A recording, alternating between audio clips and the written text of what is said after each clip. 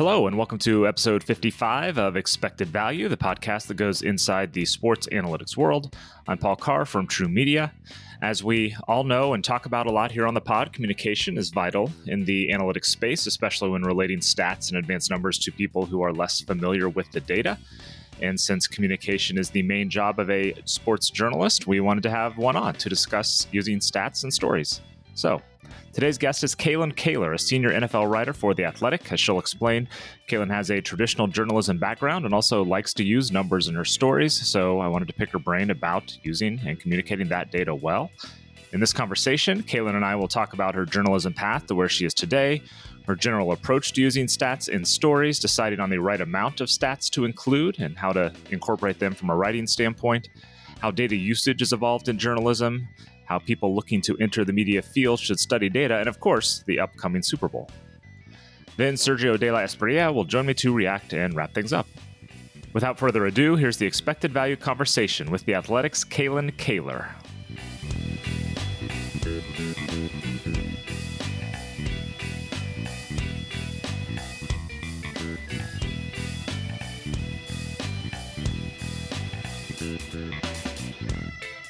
We're joined now on Expected Value by Kalyn Kahler, senior NFL writer for The Athletic.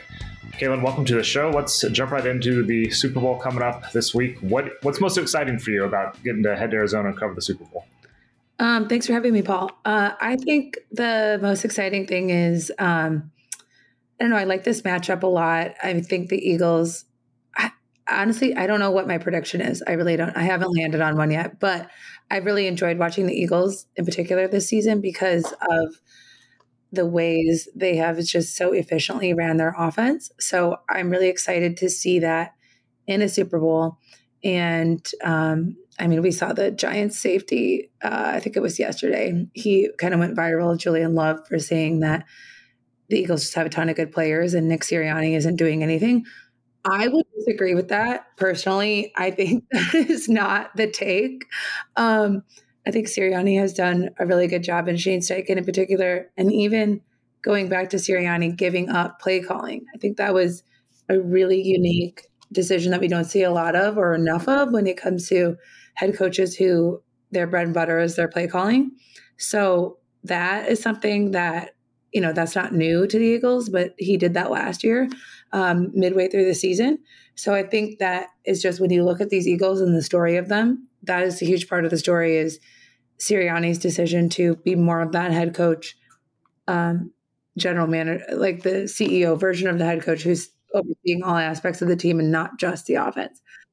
So that's exciting.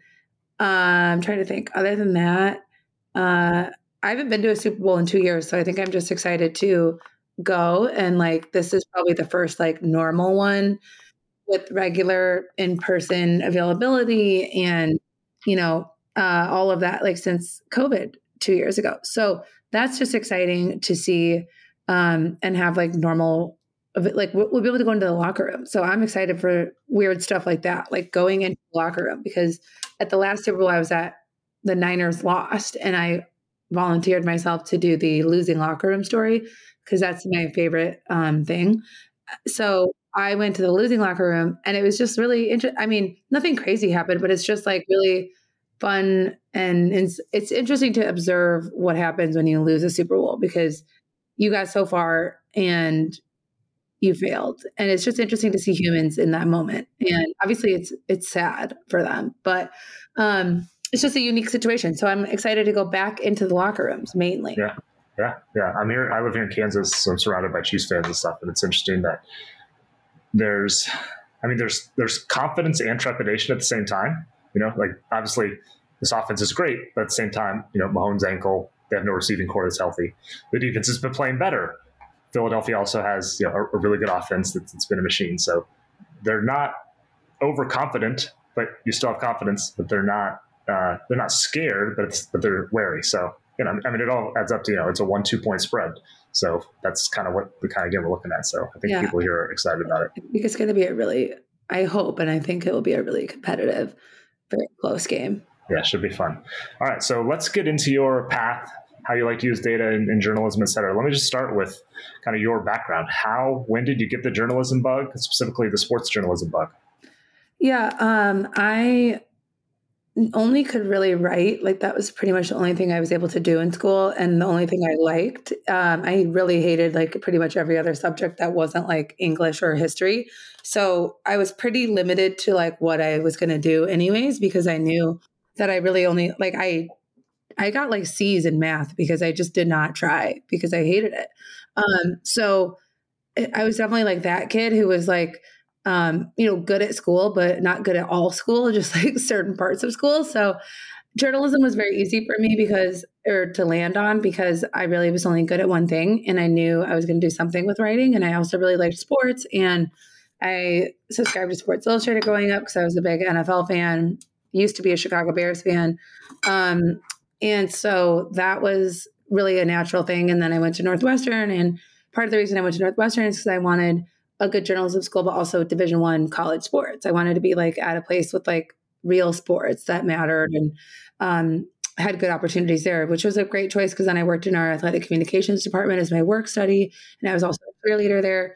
So then I was basically like every single day I was like doing something related to sports. If I wasn't cheering at a game, I was working at the game. Um, and like there was one weekend where I was literally, it was like Thursday night volleyball, Friday night.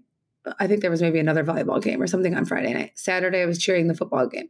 Sunday, this was like in November, so basketball season was just starting. So then Sunday, we were cheering the basketball game. So it was like literally like 4 days in a row of just like sports activities. So that's what really got me into it. Then I went to Sports Illustrated after college, and that's where my career started. Yeah, I was just gonna say. So after going to Medill, Northwestern, what was the basic? I mean, path seems like just kind of progressing along through your career. What was your basic path to get where you are today at the Athletic? Yeah, I was at SI for 5 years. I started as an editorial assistant to the MMQB, which was it still is the name of the NFL website there, but at the time it was run by Peter King. And Peter had started like his own website at Sports Illustrated that was just dedicated to NFL coverage. And we had a really, really good team. Johnny Ventus was there, Robert Klemko was there, Connor Orr, he's still there. It's a really good editors, Matt Gagne, Mark Moravik, Gary Gramling, Peter. And Peter, I started off as an editorial assistant, and part of that was like being Peter's personal assistant. So that was really a fun way to come into the business because he obviously is like at the top of the game and has been covering the NFL for more than 30 years. So he's got so much experience, and so I learned a lot from him. And then after that, I got laid off in 2020, and by that time I was a staff writer, but I got laid off, and then I went to Defector, which was really awesome. If you're not subscribed to Defector, you need to. They have some amazing, really smart and like different type of sports coverage, and also coverage that's not just sports. Like they'll write about anything. And I really miss that aspect of working there because you could write a personal essay if you wanted to. You could write about like I did a travel blog after I went on vacation and had like a fun experience. And so really the Defector has everything you could really ever want to read: politics, culture, mostly sports. So I was there for a year and a half. That was an awesome experience. Then I went to the Athletic this past September. One of the things we noticed, among a lot of writers at the Athletic who like to use our site to research stats, incorporate them into stories, spawn stories with them, whatever it might be. So what's your just general approach to using stats in stories, whether it's advanced stats, basic stats? What's your general approach to that? Yeah, so True Media, I've never had access to True Media until the Athletic. And I know that ESPN has it too. And I'd always be jealous because I would see them tweeting things that like I could not look up. And I was like, that's really annoying. I'm definitely a very specific stats user. Like I do not go onto True Media every day and like look at what's going on. I use stats when I have a very specific question. And most of the time, the stat that I'm looking for doesn't actually exist. And I have to like filter to create it, which is cool. And that's why it's really cool to have True Media because before, like there's at least two stories I wrote this year that I could not have written at another place that doesn't have True Media because the stat does not exist. Like one was quarterback sneaks, and we had to create that stat because it doesn't, I mean, different, there isn't like a hard and fast definition of what a quarterback sneak is. So we had to sort of say, okay, it's a quarterback designed run under center with less than 2 yards to convert. Some people might say just 1 yard, but that wouldn't be accurate because there are several that are more than 1 yard. Right. The old Tom Brady 5-yard sneak. Yeah, especially with distance to first, even being away. Yeah. And the Eagles have had several 2 yards out for this season. So that was a story. I looked at how the Eagles have really exploited the quarterback sneak and would not have been able to do that without being able to filter this exact report. So that was really cool. And then there was another one I did earlier this season where I was noticing a bunch of teams would run plays out of shotgun with less than a yard to go. And everybody was getting really mad about it. And so I wanted to, because a lot of them weren't working, but I was curious what the success rate actually was in those situations. So that was cool because again, last year when I wasn't at the Athletic, I would not have known how to figure that out. Wouldn't really have had a resource to be able to do that. So I was able to look at the data there, and it actually ended up exonerating a lot of the teams that run plays out of shotgun with less than a yard to go, because the success rates were pretty simple. There wasn't a huge difference between under center and shotgun.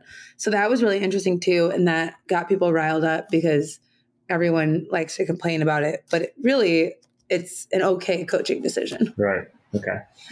So it sounds like, you tend to let the, story lead you to a number, something like that, rather than maybe the stats spawn the story. And you can do it both ways and both can be effective. It sounds like you're a little more in the have the story and then find the supporting information for it. Would that be fair? Yeah. And it's I will just observe something and then think, okay, I need to find out what that number is. And I did another story where I could have done it without knowing this, but it was helpful to create a report for it. But I did a story on how the Packers have used rookie receivers in the past and what it's like to be a rookie with Aaron. And so I wanted to know how the Packers rookie receivers snap count compared to other teams' rookie receivers snap counts, over the entire time of Aaron's career. So we were able to create a report about looking at every single receiver that was drafted in, since 2008 and see what their participation was and how much they were involved in the offense compared to the way that the Packers have used rookies. So that was really interesting too. How do you decide on how much data to put in a story? By which I mean, I do a decent amount of writing. A lot of it's numbers oriented, and sometimes I feel like I'm just adding a few words to a spreadsheet or something, and it's not super legible. How do you approach that? How do you decide the balance of words and numbers to simplify it? Yeah, I think I was worried about that with my quarterback sneak story because it was so heavy on not even just numbers, but describing plays. And I know for myself, my eyes kind of glaze over when I have to read too much about X's and O's. That's not what I loved. I like watching football, but I don't love reading about X's and O's. So I was kind of afraid that was going to be an issue, but I think it's just a balance of storytelling in there as well. You have the numbers in there to prove your argument, but you have to weave in anecdotes and quotes that are interesting from players who are involved with the stats. So I think it's just having a balance of an actual narrative that is supported by numbers, but it's not just listing numbers. Mm-hmm. Yeah. So you referenced this a little bit. Work for Peter King. One of the piece of advice that he gave you was to write quickly and be smart. How do stats come into play on that last point, whether, being judicious or using them, or how do the numbers affect kind of the be smart portion of that advice? Yeah, I think it's crucial because, like I said, you have to have the numbers to prove the point or to show what you noticed. So I think having the numbers there, first of all, it shows that you sort of went the extra step to do the research. And then second, it just, makes your argument, it makes your point, it puts it into a concrete, especially when you can compare, obviously you always need the context of the numbers. If I told you, the Eagles have run, I think it's now 35 sneaks. I'm trying to do the math. Right. It sounds like a lot, but you're not really sure. Right. But you're well, what does that mean? And then I say, oh, well, the rest of the league averaged 8.1 sneaks this season. And then you're like, oh my God, that's insane. So that's, I think the smart part is like using it with the context to have the better understanding of it. And one thing that was just funny is like going back to the shotgun story, like I can't remember the specifics of this now, but like I asked it in a press conference. And then someone I know around the NFL who does analytics was like, where did you get that data? Because it wasn't matching up to what he had. And I was like, oh. And so like I sent him my True Media link. I sent him like my data set. And he was like, oh, like, well, if you sort it by down instead, the numbers change and told a different story. And now that I don't have it in front of me, I can't remember specifically like what changed on what down. It was interesting because you can essentially like use, I forgot what he said, but he was like, it's probably like if you strip out 2nd and 1, it changes everything or something like that. And then, but then his point was like, you know, you can prove whatever you want and you can tell whatever story you want with numbers. It just depends on how you look at it. Because if you're looking at it just 3rd and 4th down, it says one thing. If you're looking at it any down, it says another thing. So it was really interesting to me because I was like, because as a journalist, I'm like, oh God, that makes me uncomfortable because I'm not trying to like fudge things, you know, like I'm trying to use what's actually happening on the field in numbers. And I'm like, shouldn't numbers be like this inarguable thing? Like it's not an opinion, it's the fact. But the truth is you can use different types of numbers and like filter the data in a certain way. And it does tell a different story. And I was like, oh my God. So I had kind of like a revelation earlier this year where I was like, wow. And then this guy was like, well, that's why data is so fun because you can play around with it and do a bunch of different things. And I was like, I guess, I don't know, I'm uncomfortable. I used to, when I was at ESPN, I used to work on a show called Numbers Never Lie. And part of the premise is, you know, each side of the argument has a number.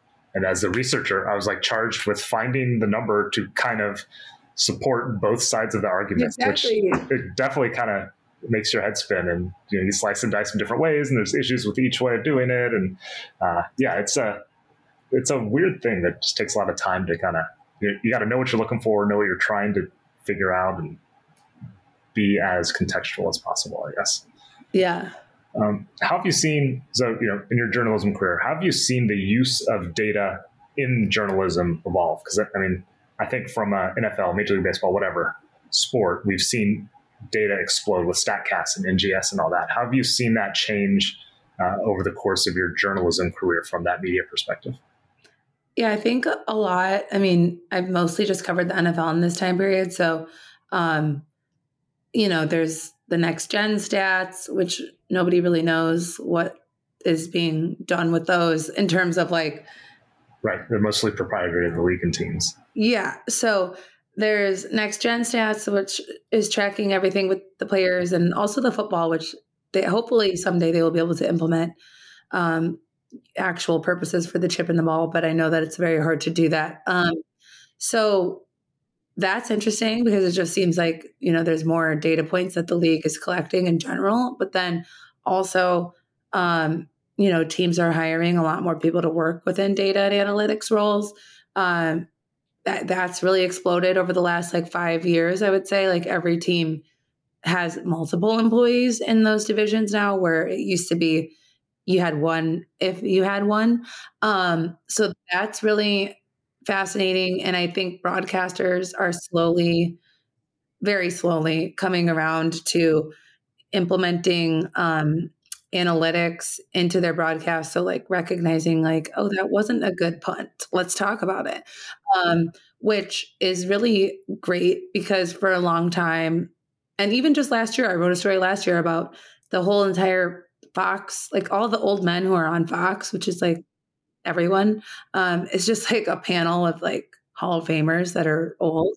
And all of them were like crapping all over analytics. This was just last season. They had like a 5-minute segment about like, oh, the numbers, like, you know, and they were like joking about it. And it's like, I was throwing things at my TV. Yeah. And it's just like, okay, that's not helpful. But then on the other hand, there's some guys that are really good at it. Like Jay Feely is good. Greg Olson is getting really good at delving into criticizing when things don't make sense, when you're being a conservative play caller and, using your timeouts in the right way and all of that stuff. So it's evolving a lot to incorporate more of that game management analytics influence, which I think is really good and needed. And it's been honestly really educational for like me and I think other reporters who, we don't study like game management and analytics every day. So to hear it start to come into the regular broadcast a little bit more is really helpful. And I've gotten a ton of story ideas from people in those roles around the NFL, which have been really fascinating. And it's actually an area of the sport that I think is really cool. And I'm personally really interested in. You mentioned just the difference kind of media, not necessarily studying numbers as part of that training. For someone in school or looking to maybe break into the sports journalism media field, you recommend any certain approach from an academic standpoint of how to approach data or study data or something like that, whether it's classes or whatnot? What would you kind of tell someone who's trying to get into the space as it changes? You could definitely do the opposite of what I did, which is nothing, which is I was required to take econ and stats.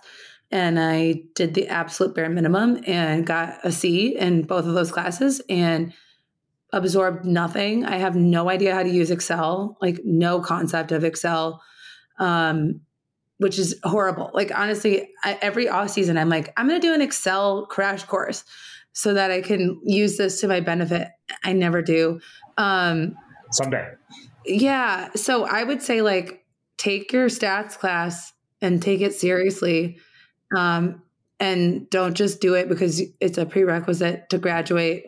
I literally had to take it twice and I still didn't learn a single thing. So, I would say take it seriously. I think it could really help. Like, I'm getting by without having understood any of my stats, but it would certainly be helpful to because I know there's a lot of people who cover football, like Mike Sando, who I work with. He keeps a ton of spreadsheets. Like some of them are very numbers based. Some of them are like tracking coaching changes, but he does a lot of that stuff on his own. I think it's really helpful for him to be able to like compare things over time. And like, he does a lot of his own like stats tracking. And I probably will not ever do that because I'm just like not that comfortable with numbers. So I do think it's super helpful if you do take a stats class and you take it seriously. It's probably good advice.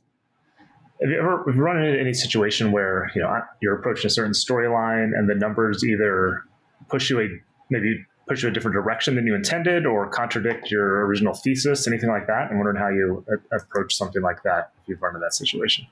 With the shotgun story, I was probably expecting it to be really bad numbers for running a play like that out of shotgun. When you're less than a yard to first down, like why would it make sense to like move the ball 5 yards backwards? So I think in that case, I was thinking it was going to show me that it was a bad choice. Either way, it's a story because people were talking about it. So, and then I think I was surprised to be like, oh, wait, it's not like significantly bad. Like it's pretty close to the same success rate. It was almost like insignificant, the difference. So, right. So you still have a story. It's just a different story than the one you originally intended. It was just a different point. I was like, oh, that's really interesting. But now it makes sense why so many play callers do this. Yeah.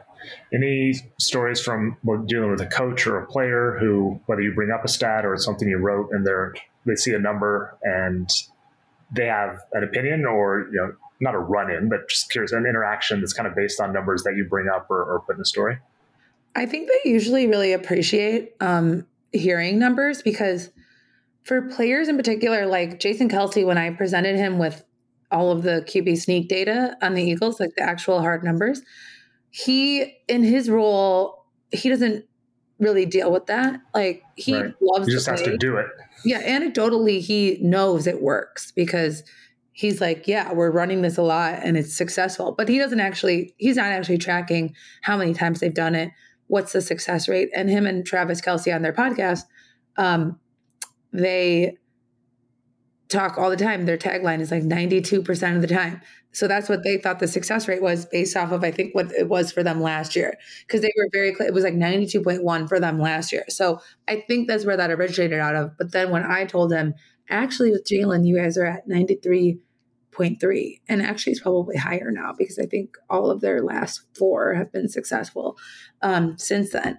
But I was like, actually, you're at 93.3. And he was like, really? Wow. And then on their podcast, they literally like read the chunk of my article that was like about the data. Cause they were like, okay, we finally have the numbers, you guys. Like, because all year they were like, yeah, we don't know if this is a real number or not, but it's just close, So like in that situation, Jason was like, oh yeah. And I think it just lends you like a certain credibility when you can say, hey, this has happened this many times. And like, this is how successful you've been on it. Like they know you did the research, so they're going to take you a little bit more seriously. And, it shows that you like actually studied it and looked into it and have an understanding of it. And it was funny because for the same story, I was at Tom Brady's press conference in like December, and I asked him about the sneak data on the Eagles because he was like the master of the quarterback sneak, and they never ran it at the rate that the Eagles are running it. But he was so successful at it. He had similar success rate, if not higher, because they ran it fewer times. But so I just wanted to know, and he's such a football junkie that I figured he was probably paying attention to what other teams are doing, particularly on this play that he had been so good at. So I, ran down what Jalen Hurts had done, like gave the numbers, and I was like, the most you ever ran in a season was 18. They're in the 30s here. Like, what do you think of that? And he said, while I was listing the numbers, he said something like, wow, like sick data. And people on Twitter clipped just that, not his answer, nothing else, just me reading the numbers and then him reacting as like, wow, sick data. And he tweeted it and said, Tom Brady doesn't give a crap about Jalen Hurts. And I was like, that's not what happened at all. Like he was genuinely reacting. Like he doesn't show a lot of emotion. That's not like his style of speaking. So he was just like taking in what I was telling him.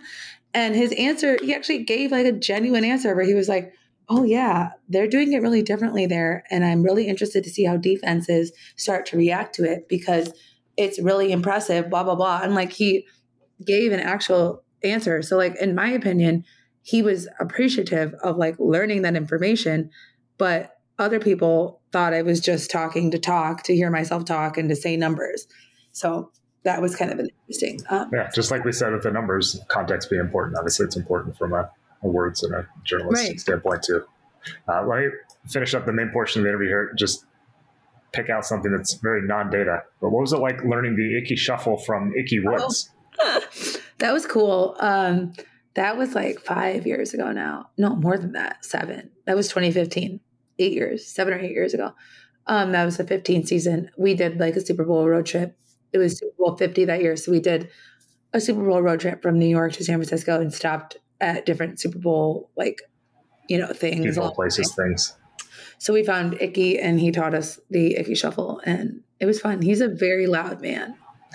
All right. We'll finish things up with our playing favorite segment here. Just a few quick hitters to get you out of here. What's your favorite number, your lucky number, and why? I hate even numbers. You hate even numbers? I truly hate them. I said this to a couple of my friends the other day and they were like, they're super type A, like very organized people. And they were like very upset by that statement. No, wait, does this mean like any number that's divisible by 2, or are you talking like the round numbers and the way we always celebrate, 10th and 20th anniversaries or something like that? Oh, I don't have, it's like just like 2, I guess divisible by 2. I just don't I like odd numbers only. Like 23 would be fine. 29, great. I don't like 28. I don't like 26, 24. So it works for football because you got 7s and 3s and exactly. things like that. I don't know why. I just really am opposed. They're ugly to me. And I just like how, probably because my birthday is like all odd numbers. So I just really like that. And I think 3 and 17 have been my favorite numbers, but I don't really know why. All right. Do you have a favorite? Who's your favorite athlete as a kid? It was Devin Hester, which Oh, what was I'm not going to be able to pull his number off the top of my head right now. most return touchdowns in NFL history, or whatever it is. Yeah. Yep. Yeah. You went to Northwestern, covered all the sports. Do you have a favorite Northwestern sports moment? Yes. 2014 at Notre Dame.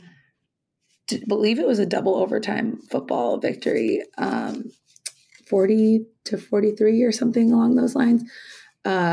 Great game. I was there. That was my senior year. I was cheering at that game, and it was so exciting because we were certainly not supposed to beat Notre Dame. We were not a good team that year.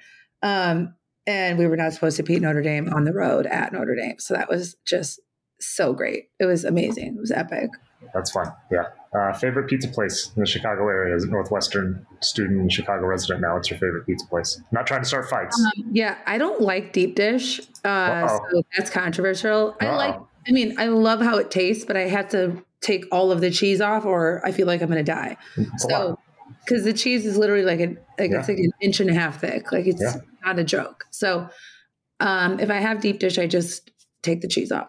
But I think my favorite would be there's a place called Michael's, which is thin crust, and it's on Broadway here, and it's really, really good. All right. Thin crust aficionado. Finally, you have a favorite "How did I get here" moment? One of those moments where your career just brought you to this place and you're able to soak it in for a minute and think this is really cool. Yeah, probably.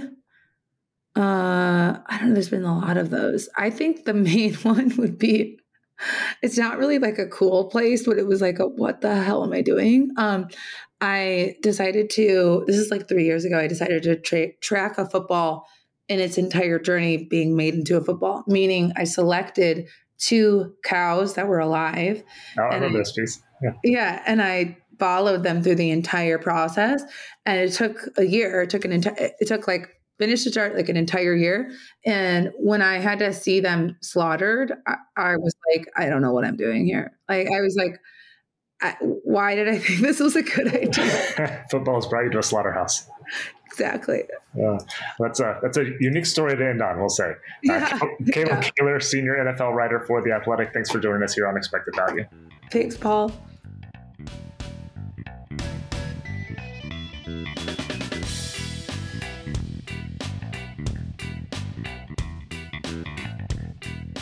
Back in the True Media Studios, I'm Paul Carr. Thanks again to The Athletic's Kaylin Kaler for joining us on the show. Follow her on Twitter at Kaylin Kaler, KALYNKAHLER, and check our show notes for that link and other links about Kaylin and her work. I'm joined now by producer Sergio de la Espriella. Sergio, like me, you have a journalism and media background yourself. What did you take away from the conversation with Kaylin?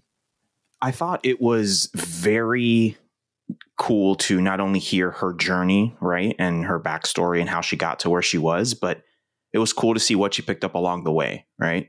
A lot of times in life, and not just in careers, but also in life, we learn things as we get older and as we progress. And it seems like in her career, she did a really good job of being able to pick up a couple things here and there from kind of each stop. I think most notably was the nugget of advice that Peter King gave her when she was working as his assistant and also doing some projects over there at Sports Illustrated and stuff, when he said to her, write quickly and be smart, which is, I like to think of my stepdad who tells me, briefly, but in great detail, tell me why. And it's one of those, yes, of course you want to write quickly and be smart about it. But sometimes, you need to be told those things so that you can kind of have an approach. Oftentimes when I like to write, oftentimes I kind of get boggled up in my own head about wanting to get all of the ideas that I have onto a piece of paper and then from there develop them into like an articulate piece. And a lot of times you kind of overload yourself and you're too hard on yourself, and the whole write quickly and be smart kind of, while funny when you hear it, is actually really good advice, because it's a way of really contextualizing and really bringing down to a simplicity of what to do. Don't overthink things. If you feel like it's a good thing to write it. And if your editor edits it, that's fine. That's what they're there for. But, get it on a piece of paper, put it down, don't think too much about it, and continually move forward. And something like journalism, when we use statistics in journalism, we kind of get bogged down into, I want to be super duper exact and precise in things, when sometimes it's better to be obviously accurate. You never want to be inaccurate, but accurate, quick, concise, get your point across so that you can continue forward to whatever it is that the next point is. So I think that she really expressed that when she was talking about her experiences. And it's cool because, I enjoy, I always do some research on all of our guests before they come on, and, reading some of her things on The Athletic. It's you can see that in her writing. And I think that that's something that is, very useful to not just, her, not just every journalist or any writer, even if it's not journalism writing, but writing in general. I think it's a great piece of advice that people can take. Yep. I will say I disagree with her even numbers take because I love even numbers. So. Oh, well, she's gone, so I guess we can't fight about that right now. No, we can't fight about that. I'm a big fan of round numbers, which are usually even numbers unless they end in 5. So. Well, I'm weird with that because I like even numbers, but I also like numbers, what I call the football scale.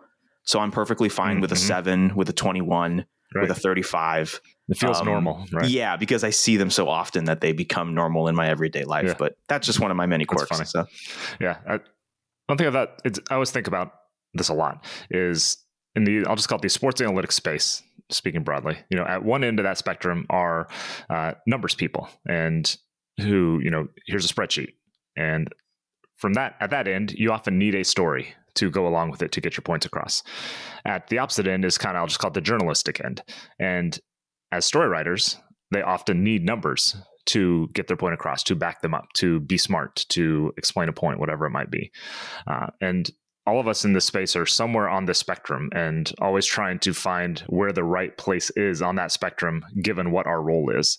I think of what Devin Pluler, who was with Toronto FC, would always say is that only use numbers if necessary, basically. Like if you're even as an analyst, if you can tell the story and you don't have to throw in a number, that's okay.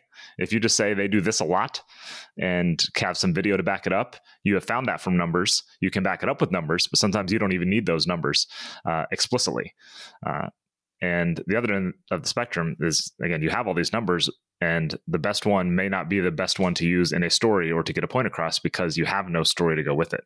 This would happen on TV a lot at ESPN, where the best note after a game might have something to do with a outside linebacker who did something that was rare.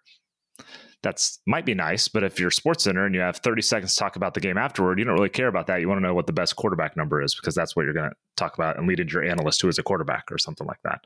So it's the balance we all in this space have to figure out all the time is how to combine stories, how to combine stats, what's the right amount of each in whatever format you're doing, and how to get your point across. So there's no right answer. Everything's situationally dependent, but it's what we always have to figure out. Right. Well, it's a working relationship, right? Like, for example, ahead of the Super Bowl, right? We know that a big stat that's been kind of thrown out there on a lot of our media partners, like, Ringer and Athletic and Sharp Football Analysis, they've kind of been using the stat recently where in terms of offensive EPA, which is expected points added, the Eagles and the Chiefs are one. I think it's Chiefs are 1, Eagles are 2, but the gap between the Eagles and the third best team is the exact same gap between this third best team and the 16th best team. So it's a massive gap between the Eagles and the Chiefs, or Chiefs and Eagles, I should say, are very clearly the best offenses in the league in terms of EPA. But without the context of the story, right, going into it, without the narrative of, oh, we're going to watch these two offenses, then that stat means nothing. There's a relationship where in order for the stat to make sense, you need to have a story, but also in order to enhance that story, the stats do a really good job of doing that for the overall narrative and arc of, in this example, something as massive as the Super Bowl, Yep. So, yep. And that's the fun. You find the numbers to back up the story, or you find a story in the numbers. And that's what we're here for at True Media. Go either way. Always. All right. Thanks, Sergio. Thanks again to The Athletic's Kaylin Kaler for joining us on the show. For more episodes with writers and others whose job it is often to communicate data well, you can check our show archives for episodes with NFL Network's Cynthia Freeland, The Athletic's Mike Sando, MLB.com's Mike Petriello, and many more. While you're there in the archives, please subscribe, rate, even review the show. That's always helpful. And please share the show across social media or wherever you can. On behalf of producer Sergio De La Espriella and all of us here at True Media, I'm Paul Carr. Thank you for listening to Expected Value, the podcast that goes inside the sports analytics world.